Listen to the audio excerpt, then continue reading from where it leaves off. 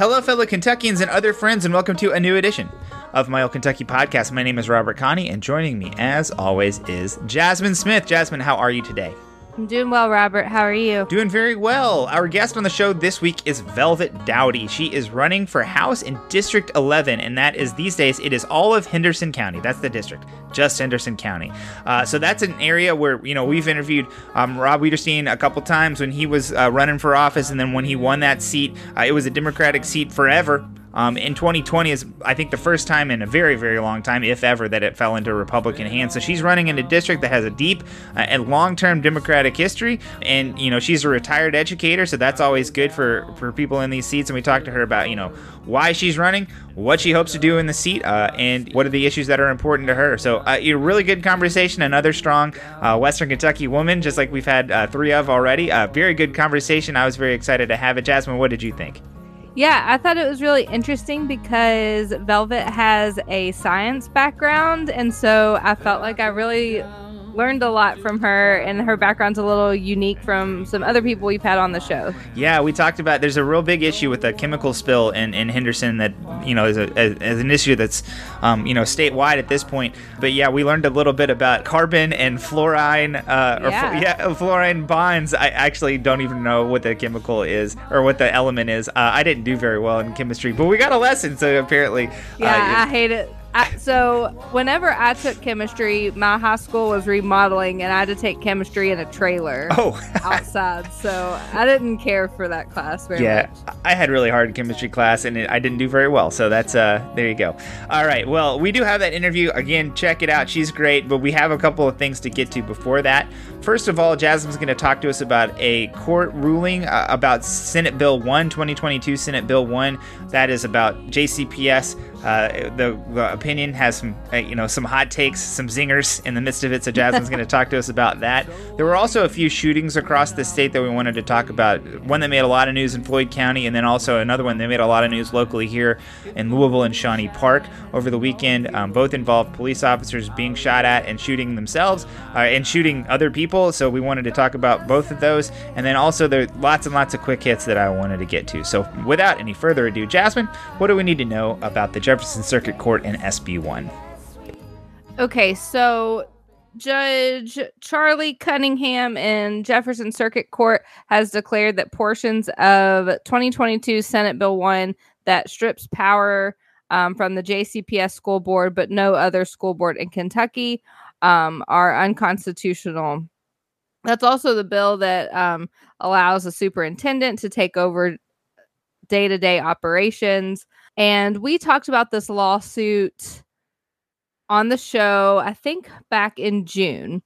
And it's based on a couple state constitutional arguments. So a part of Section 59 in the Kentucky Constitution says that the General Assembly shall not pass local or special acts concerning any of the following subjects. And then it has a list of subjects. And one of those is to provide for the management of common schools, or in all other cases where a general law can be made applicable, no special law shall be enacted.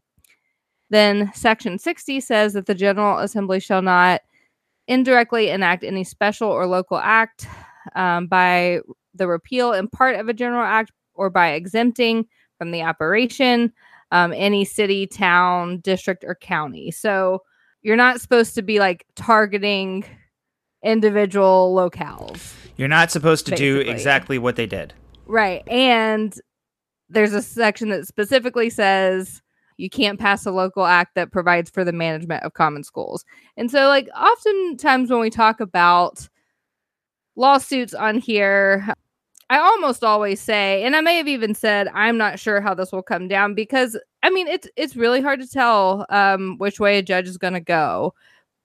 But I believe I did say Section 59 seems pretty clear that providing for the management of common schools is right in there, right? So I thought that was a pretty strong argument for JCPS. So Jefferson Circuit Court heard the case, and Judge Cunningham's order came out this week. And I wanted to read a bit of it. I'm going to read pretty much like a whole paragraph, which I wouldn't normally do, but it's because he has two really incredible examples of like how ludicrous this is. So he says, the Attorney General's argument cannot be the law of Kentucky without essentially saying that Section 59 of the Kentucky Constitution no longer exists. But the problem with that is that it does exist. And so he goes on and gives an example and says, if Edmonson County did something to irritate the leadership in the General Assembly and those leaders decided to single it out, all they'd have to do is designate the law to apply to all counties containing a cave system greater than 400 miles in length. Sure, right now, that means only Edmonson County. But potentially, someday, somewhere, we might discover that Mother Nature had carved out a comparable set of passages through the limestone of Kentucky, and thus nobody was picking on the good citizens of Edmonson County. Taken in the other direction, if a recent governor had wanted to get some relief from our pesky traffic laws, he might have persuaded his Republican pals in the House and Senate to pass a bill saying that no one named Matt Bevin residing at 531 Barberry Lane in Louisville was required to comply with KRS Chapter 189. While that law would waddle, quack, and swim like a piece of fine-feathered special legislation, it actually wouldn't be, according to the Attorney General. You see, Governor Bevin might someday have a son named Matt living there too, or even a grandson, or his father if he's a junior. That whole class of Matt Bevins would be exempt, not just the governor. The court is compelled to agree with the plaintiff. The provisions of HB 1, which apply only to Jefferson County, violate Section 59. It is not even a close call. Yeah, so this entire idea right here is like the argument that the Attorney General made and like that the Republicans made when they were passing this is that they didn't say Jefferson County in the bill. They were like any county that's this big, and like that was kind of the way that this law was right. written. It says for a county with a consolidated local government, and it's only Jefferson. And that's the way like they thought that was like going to get him out of it, and the judge is like, No, you can't just single somebody out using that, and he's giving several very good and funny examples. I like that he like outed Matt Bevin's address. That's kind of funny. Yeah. Yeah, but I thought this order was like just fantastic. And then at the end, he said the Attorney General and his colleagues have done as a job as one could, given the rather miserable hand they were dealt by the General Assembly. That's amazing. That's hilarious. Wow. Shots fired at the legislative branch by Judge Cunningham there. So right. Yeah. So and Judge Cunningham, I think, is just a really fair judge, and a lot of his orders are kind of like poetic like this. But I do think that I don't think he's like, I wouldn't call him a liberal judge or anything like that. And I say that as someone who has taken like big losses in front of him. So I just think he's really fair.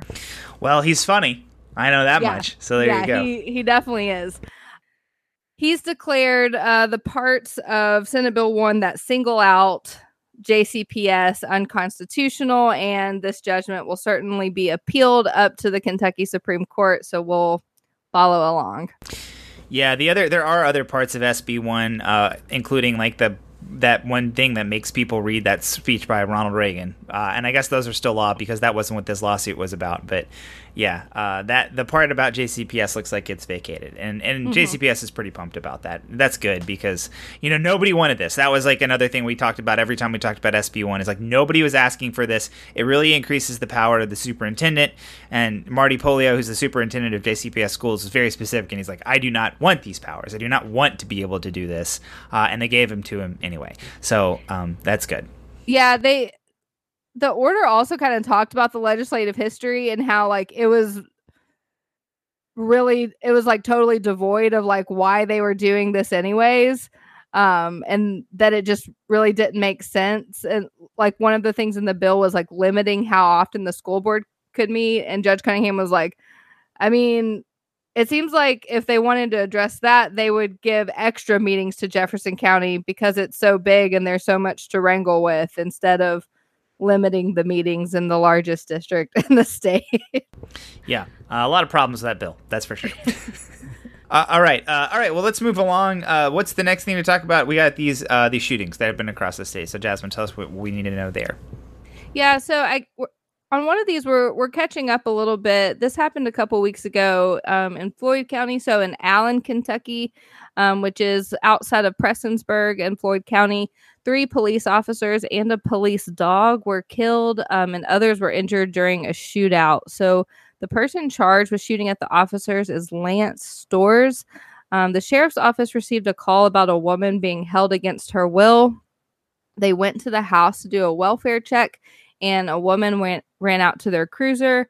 They were able to get her and got her child from another location to a safe place. And then later they went back to the house to serve Stores with a protection order. And that's when he opened fire with a rifle.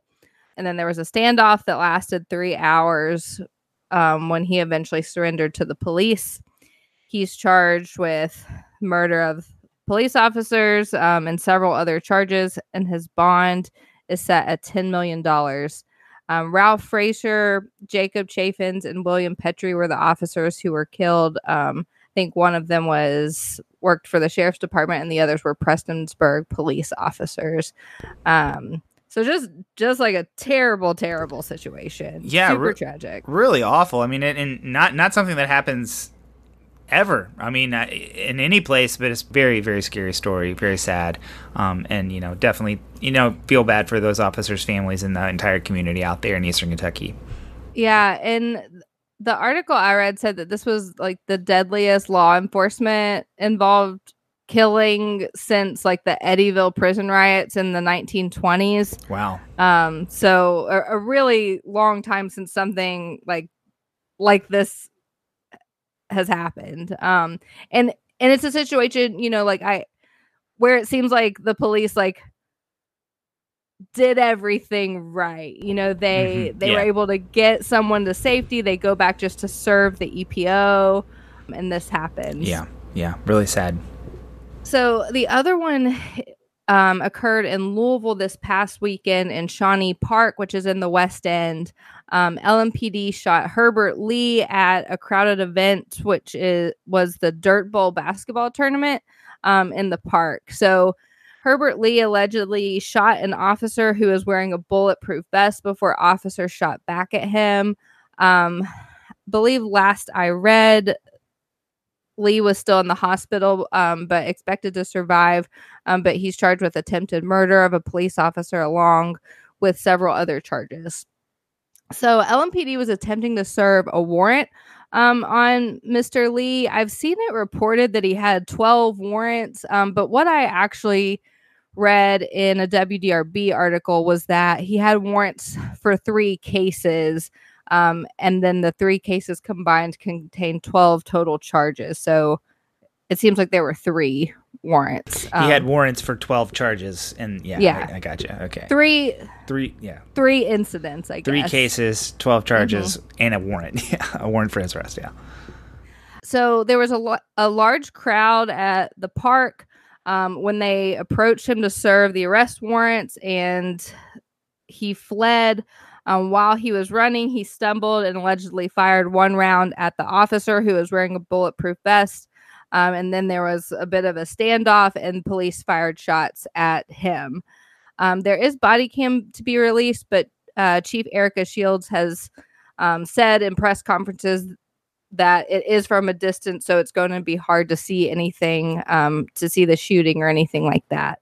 It was announced on Wednesday that LMPD would be investigating itself, which is a break in precedent and something that runs counter to a policy change made by the mayor in 2020 to ensure external investigations of police shootings. So after the protests in 2020, they changed their policy. I believe KSP would be handling police involved shootings, and it seems like that's not happening. Yeah, we don't really have any details as to why, but I remember when we've talked about this before, LMPD investigating or KSP investigating, they're the people who are suspicious of police. They don't really have a lot of trust for either one of those institutions. So, I don't think they're gaining a lot in oversight by giving it over to KSP. Although I guess like having an external investigator is probably better than an internal one. But I don't really know. They've decided to go a different direction. I think to me, it's a little bit better to have it be, even though it's another law enforcement office. It's better because you don't have situations like, I remember with the Breonna Taylor case, there was a major who was like meddling in the PIU investigation, right. And she kept like kind of going back and forth and like trying to find out what was going on, and I think she ended up getting demoted over it. Yep, we talked about that. And so maybe if KSP is involved, you avoid things like that, and maybe sway from people in the department. But I think the other thing with this shooting that I've seen people be critical about, and I certainly am as well, is that it happened at like a public crowded event where a lot of children were. Yeah. And so serving a warrant in a situation like that seems like a really big safety issue. And so I think that's a conversation that's going to happen now. Yeah, it should. I mean, I definitely feel like that was totally inappropriate. I mean, this person seemed like they had a pretty substantial, like, record of charges that were levied against them. And, probably some hints there that, they might be a dangerous person. And whenever you're trying to serve them at a big event, like a huge community-wide event at the Dirt Bowl, that something like this is definitely possible. And opening yourself up to that is something that we don't have to do. And we did it anyway. And that's unfortunate. Yeah. Even people who, maybe in favor of like getting this person off the street or whatever, do not want to, have his arrest associated with like, this amount of violence, this amount of gunfire close to children in the community. So that's, definitely something that needs a discussion. Mm-hmm. Yeah. Anything else about this one?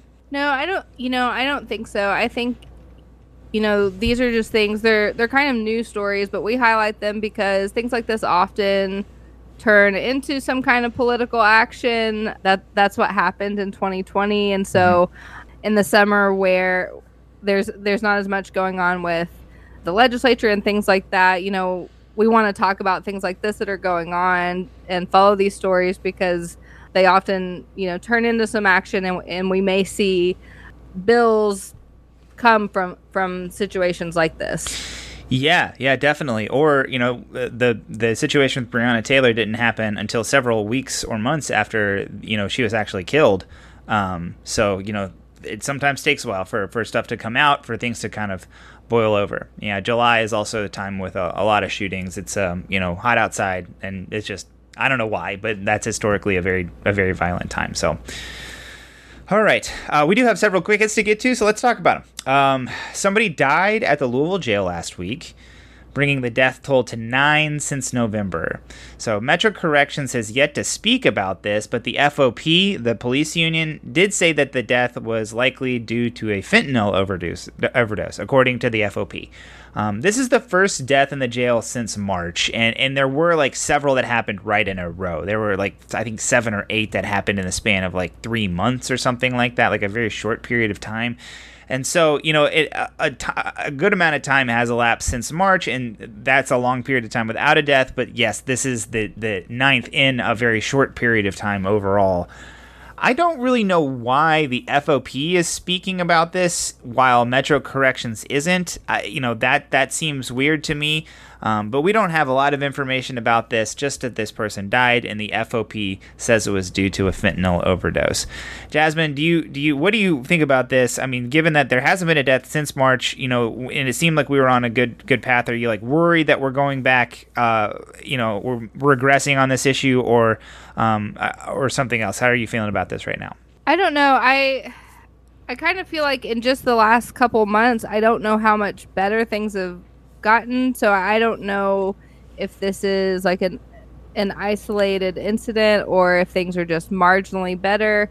I know that the head of Metro Corrections resigned, so I don't know if there's someone new in charge who has made a lot of changes. So, I'm not really sure, but it's still like seems like it's part of a pattern for right now. And I also do think it's odd that the FOP is who has spoken about it. The only reason I can think for that is like that LMPD or is investigating like how it got into the jail or something, and that's why they know. I honestly don't know. Yeah, it's just weird.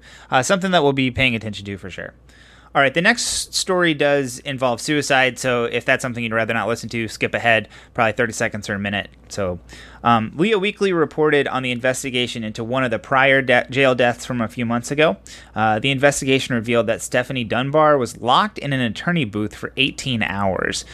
She was supposed to be checked on every 20 minutes, but was only seen sporadically when officers happened to walk by while conducting other business, and she actually hung herself with a pair of soiled pants. So, talking about what happened in the jail over the past while these deaths were occurring, it seems like some real negligence. Lack of resources certainly played into the other side of this, but not good. Like that's really bad to have like somebody who is supposed to be looked in on in a spot where they weren't supposed to be, and who had the opportunity and the means to actually kill themselves. That's really that's very bad. Yeah, I mean I don't really know what to say. Anything else that you have to say there, Jasmine? Yeah, so I've spent a lot of time in attorney booths at Metro Corrections, and they're tiny. There's obviously it's not a cell, so there's no toilet, there's no sink, there's no bed.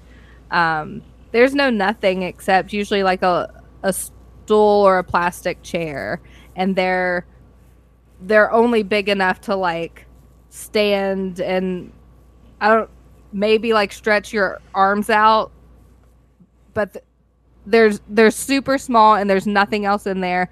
They only have like a little small square window. That's the only way you could see out for for anyone to see in. So this is when I read this, I was just absolutely baffled that she was locked in there.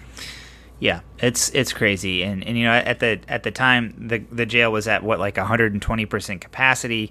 There was a lot of stuff that was going on that was poorly managed system here at the Louisville jail in this period of time, and like the last story said, somebody else died in the jail recently. So definitely these problems don't seem to be fully solved at all. So yeah, like I've always known that conditions are bad. I worked as a public defender for 6 years. I visited clients there during that time, and I always knew that things were bad, but I thought that reading about this investigation was even more like damning than I could have thought. Yeah. Oof. Yeah. So that's that. Next one, not a lot better on this next one. So Dustin Burley, who is a Democratic candidate for House in District 53, which is in Anderson County, he's also a black man. He tweeted over the weekend that he had gone to Muhlenberg County to help out Dr. Brittany Hernandez-Stevenson, our guest from last week, in her race for House, and their group was stopped by the police in a neighborhood. Dr. B released a video later saying that she suspected that they were stopped because they were a group of black folks in one of those neighborhoods. And her entire video is definitely worth watching. I mean, it's a pretty, scary and kind of trepidatious situation, and she speaks eloquently, I think, about the reality of racism in her district while calling on folks to fight for the vision that District 15 needs. So, I was really impressed with her last week. I've been out there to see the district. I went down there. I thought that she was, she has the ability to speak to people, white people and black people, in a way that acknowledges and lives in the reality of these issues while calling people to a future that may not include them. So I would encourage you to check that out. But yeah, definitely a scary situation for that group of folks as they were being stopped while they were canvassing. Yeah, as white people, that is not something that we have to think about if we're going to go help out a candidate. And it's just horrible to hear that happened to them in Kentucky. So yeah, I think there's a lot of work to be done. Definitely. An Amazon fulfillment facility in Campbellsville is seeking to become the second unionized workplace at the retail giant. Matt Luttrell is the employee leading the unionization effort, and there's a pretty substantial article about him and the effort there in the Herald Leader. So best of luck to those folks. That would be a great story for Kentucky that we got the second unionized Amazon facility. That was the Campbellsville facility there for Amazon is like one of the longest standing Amazon facilities in the whole country. So that would be a big win. So best of luck to Matt Luttrell and the folks organizing down there. A little bit better story. So Ellesmere, which is a city in Kenton County, became the 24th city to pass a fairness ordinance. It's another northern Kentucky city to pass a fairness ordinance. That's an area that's seen a lot of progress with this issue, a lot of success for the fairness campaign at getting northern Kentucky cities to pass these fairness ordinances. So best, good news from Ellesmere and Kenton County. So that's great. And then our last story is that Ada Limon was named the Poet Laureate for the whole United States this week. She lives in Lexington, so that's really cool. We have a Kentuckian as the Poet Laureate. She actually moved to Lexington from California. Her husband's a horse racing journalist, and in 2011, she wrote this pretty cool article about the commonalities between horse racing and poetry as these things that people are very passionate about, but used to be more popular than they are. So that was a very interesting and good article. In an interview with the Herald Leader, Miss Limon said that she was proud to represent Kentucky. She's the third Kentuckian to be named the U.S. Poet Laureate. Alan Tate and Robert Penn Warren both have been that before. Robert Penn Warren was the U.S. Poet Laureate twice. We do have a Kentucky Poet Laureate. Her name is Crystal Wilkinson. Both Crystal Wilkinson and Ada Limon are very cool people. So that's good. Some good stuff to end on, I guess, there, Jasmine. Yeah. All right. Well, that's it for this part of the show. Let's get to our interview with Velvet Dowdy. Velvet Dowdy is a Democratic candidate for House in District 11, which encompasses all of Henderson County. She's a retired educator and has held several elected positions within the Kentucky Education Association. She's also a lifelong resident of Kentucky. This is her second run for office after running for Henderson City Commission in 2018. So Velvet Dowdy, welcome to my Old Kentucky podcast. Thank you so much, Jasmine and Robert. Thank you for having me on your podcast today. Yeah, we're really thrilled to have you. So, we read about your website and we checked everything out about you. And you wrote really eloquently in a couple spaces about wanting to run for office to better support teachers and to point Kentucky's government away from what you call petty political battles and towards real progress. A lot of us have really watched the legislature with frustration over the past several years, but there aren't many of us that have thrown our hats in the ring and decided to actually run for office. So tell us, what were you thinking when you actually made the decision to run for office? How did that happen? What did you think, and what made you actually decide to pull the trigger? Well, there was a lot of things that went into it. Initially, it was almost like an intervention. Some friends of mine invited me to supper at a local restaurant, and I went, and then there were a whole bunch of people that were there, and it was kind of like intervention on A&E.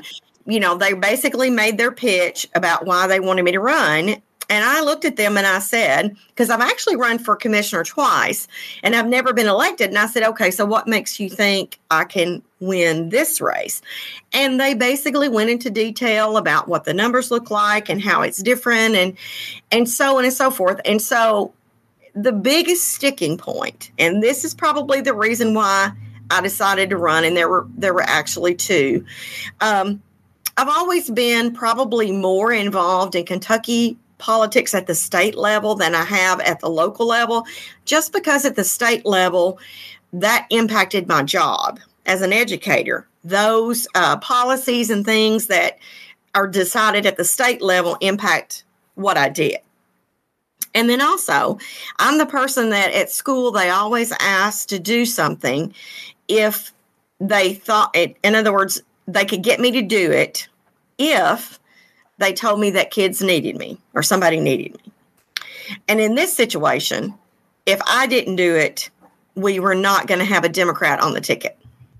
And so I decided that it was important for the voters in Henderson to have options. And so I decided to run.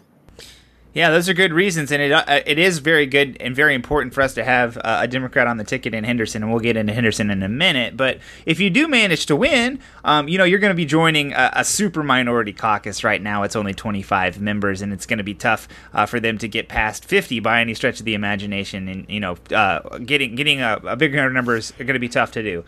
Democrats have had real trouble as the minority caucus getting traction for many, if any, of their bills. So, tell us kind of what you hope to be able to do if you make it to Frankfort. How are you going to make progress on the issues that you care about as a Democrat?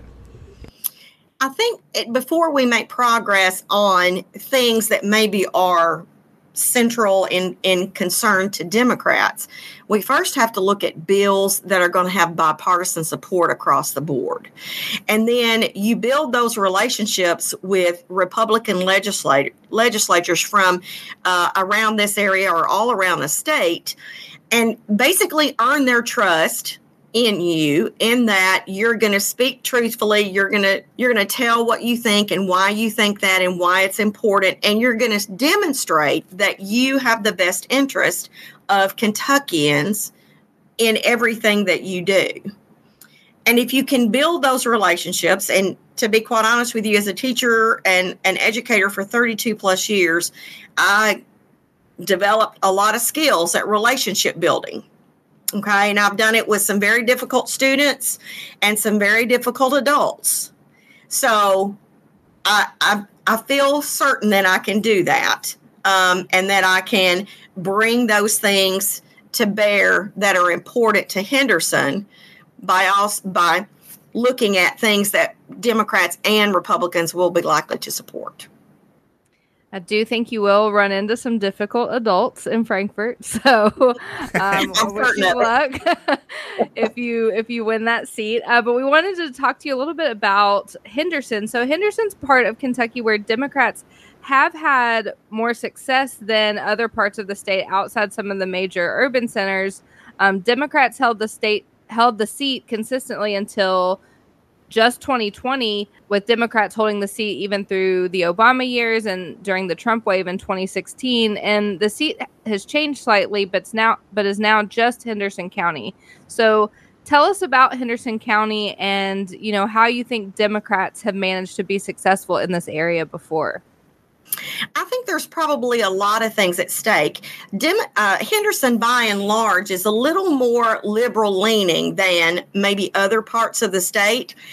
We even have some churches that would be considered liberal leaning, and we have several families that are key in those churches. And I think that's part of the key is that and then we're also blessed with, at the local level, we have a lot of good Democrats that time and time again have demonstrated that they have the heart, or have a heart of concern for the needs of the people in Henderson. And as a result, they've earned the trust of the people of Henderson.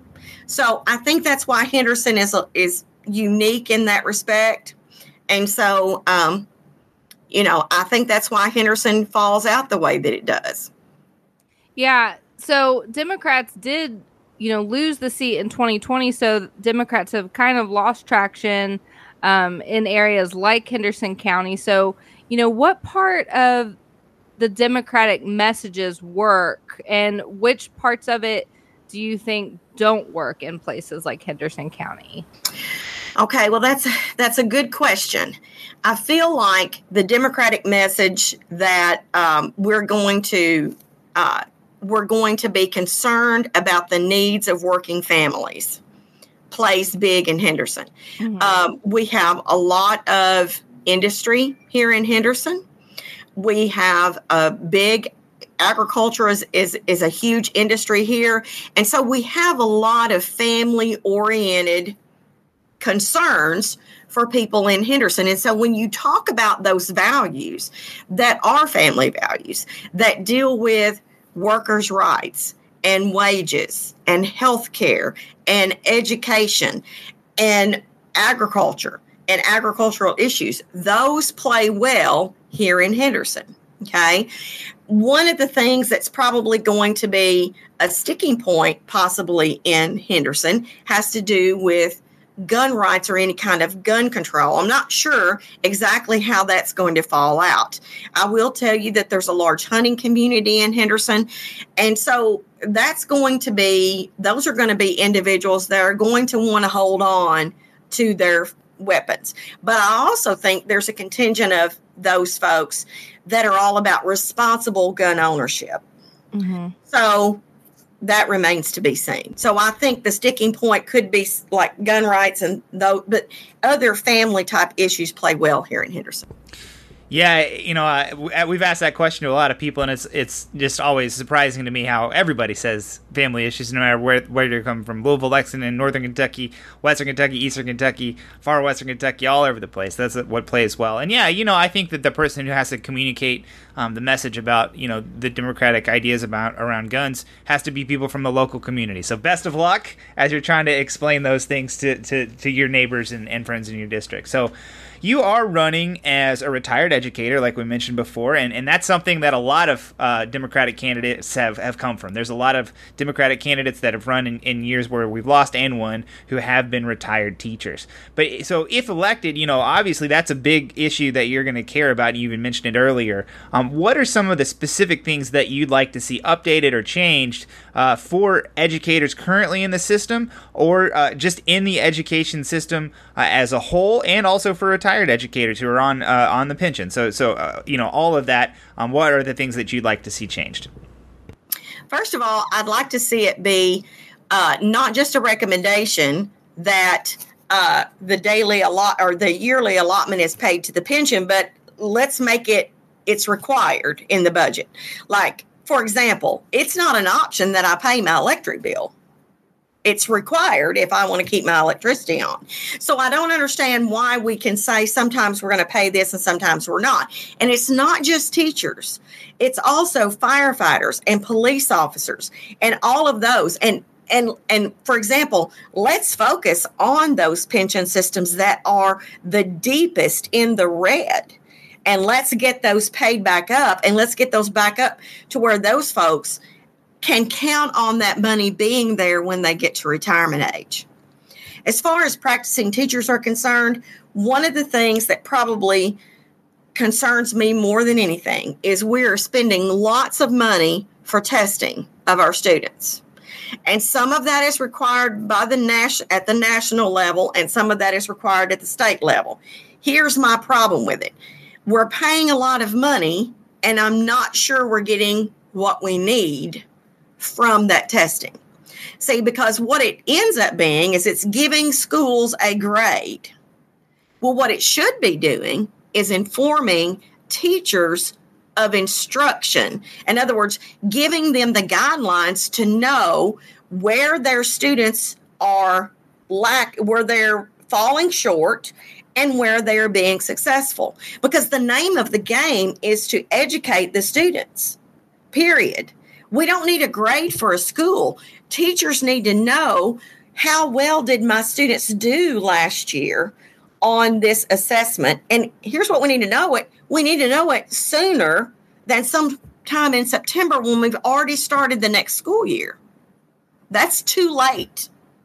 And so we need to inform instruction, because any teacher in the classroom, I give assessments to see how my students are performing and if they learned what I needed them to learn, because if they didn't, I need to go back and I need to fix that.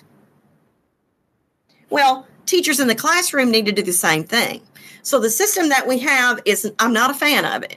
And I think we're testing kids to death. So maybe we come up with a better way to do that, and maybe save the state some money in the long run. Yeah, I think pensions is something that candidates bring up a lot on the show, but testing is maybe something we haven't talked about as much. So I appreciate your thoughts about that. But you also have a science background and are a member of a working group that is determining what to do about the high level of PFAS chemicals in Henderson due to the huge leaks at Shamrock Technologies. So this local issue has made the news across the state, but more people need to know about it. So can you tell us a little bit about the issue of PFAS chemicals in Henderson and what you'd like to see the state do about it? Okay, so here's how I came to this. I actually was listening to NPR, and I happened to hear a story. I was driving down the road, and I heard a story, and I wasn't really paying a lot of attention, but I thought I heard them say Henderson, Kentucky. And then it piqued my interest, and I paid attention. So when I got to the end of my journey where I could pull out my phone and I could Google, I had remembered the name Shamrock. And so I just typed in Shamrock and Henderson, and this article came up. So I was teaching chemistry at the time, and so my normal inclination was to think, how can I use this for research? I contacted the author of the article, and he got back with me. I contacted him on Twitter. He got back with me right away, and that started a conversation. So through all that, that's where, and actually the PFAS working group was already started, but here's what PFAS is. It's an acronym that stands for perfluoroalkyl substances.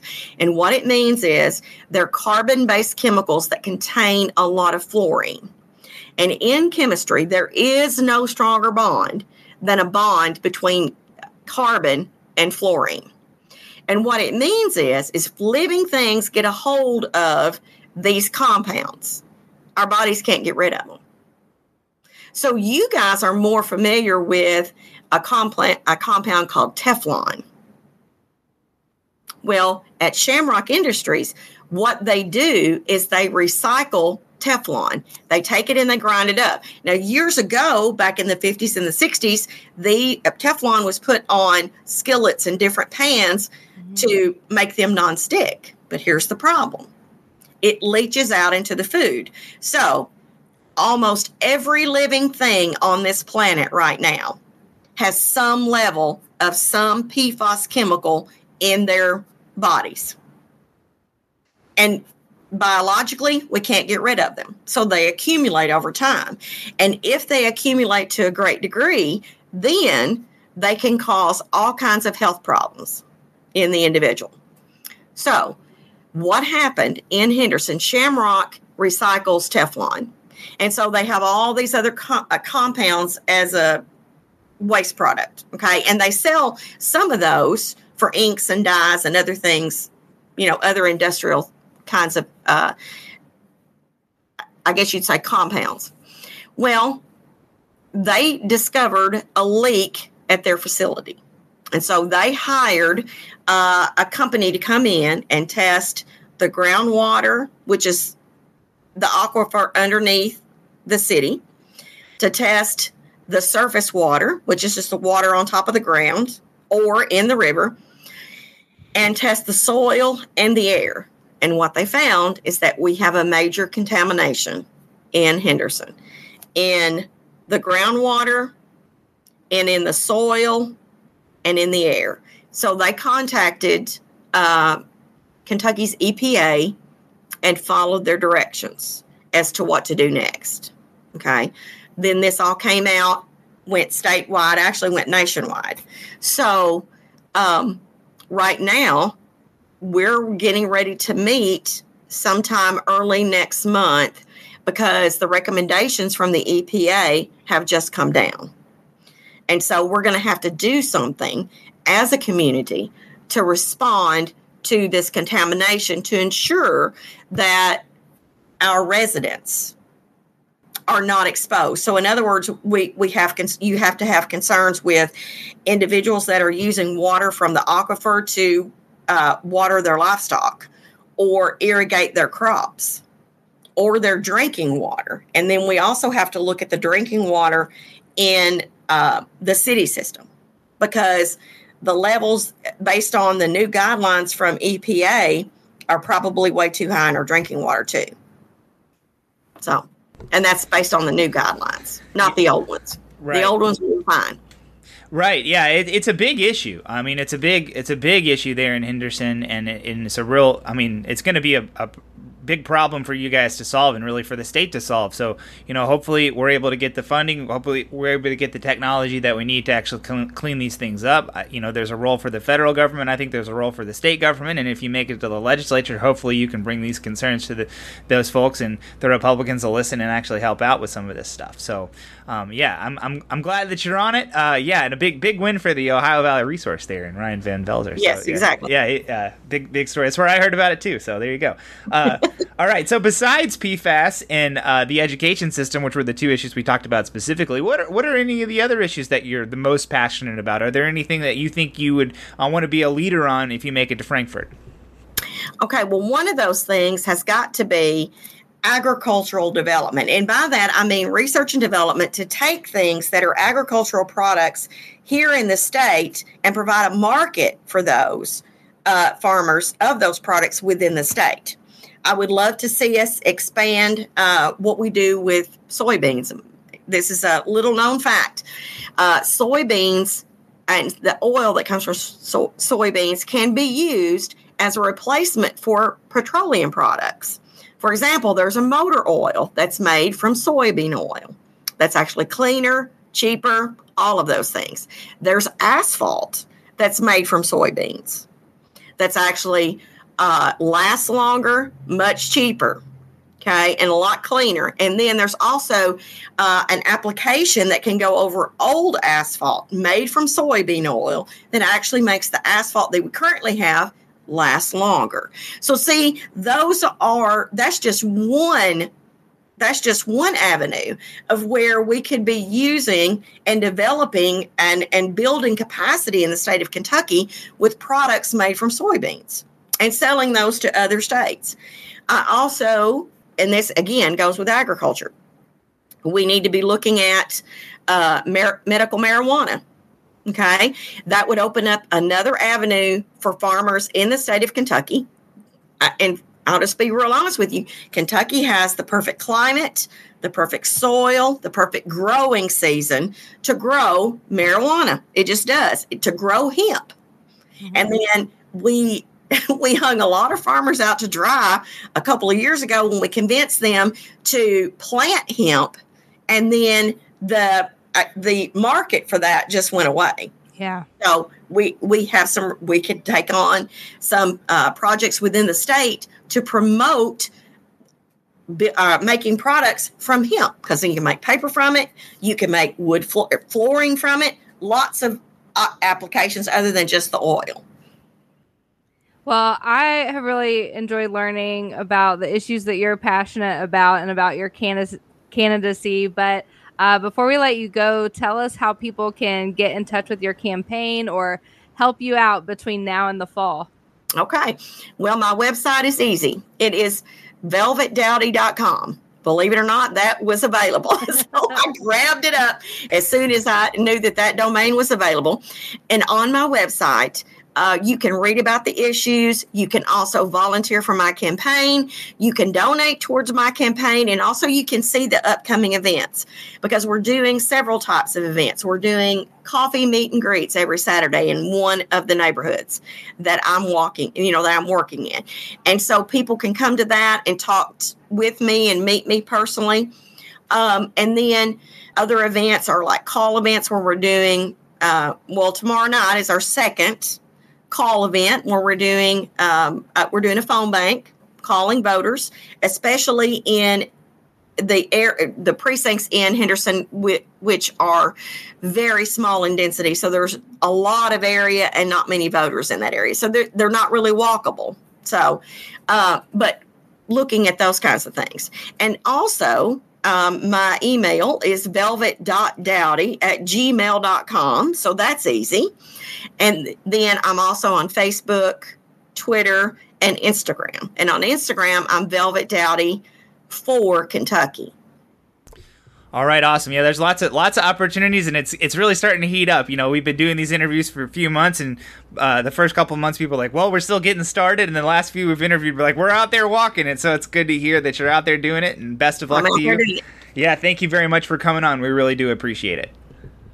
Well, thank you so much for having me. It's been great talking with you guys today. All right. Jasmine, how can people find out about us? They can find us on Twitter and Instagram at MyOldKYPod. They can like our Facebook page and listen to our podcast on the podcast app of their choice. We also have a newsletter with our show notes that comes out on Friday mornings. You can subscribe to it at tinyletter.com/myoldkentuckynewsletter. And we have a Patreon page where you can support what we're doing for as little as $1 a month. You can do that at patreon.com/myoldkentuckypodcast. And last but not least, we're part of the Dimcast Network. All right, everybody. Thank you for joining, and we will see you next week.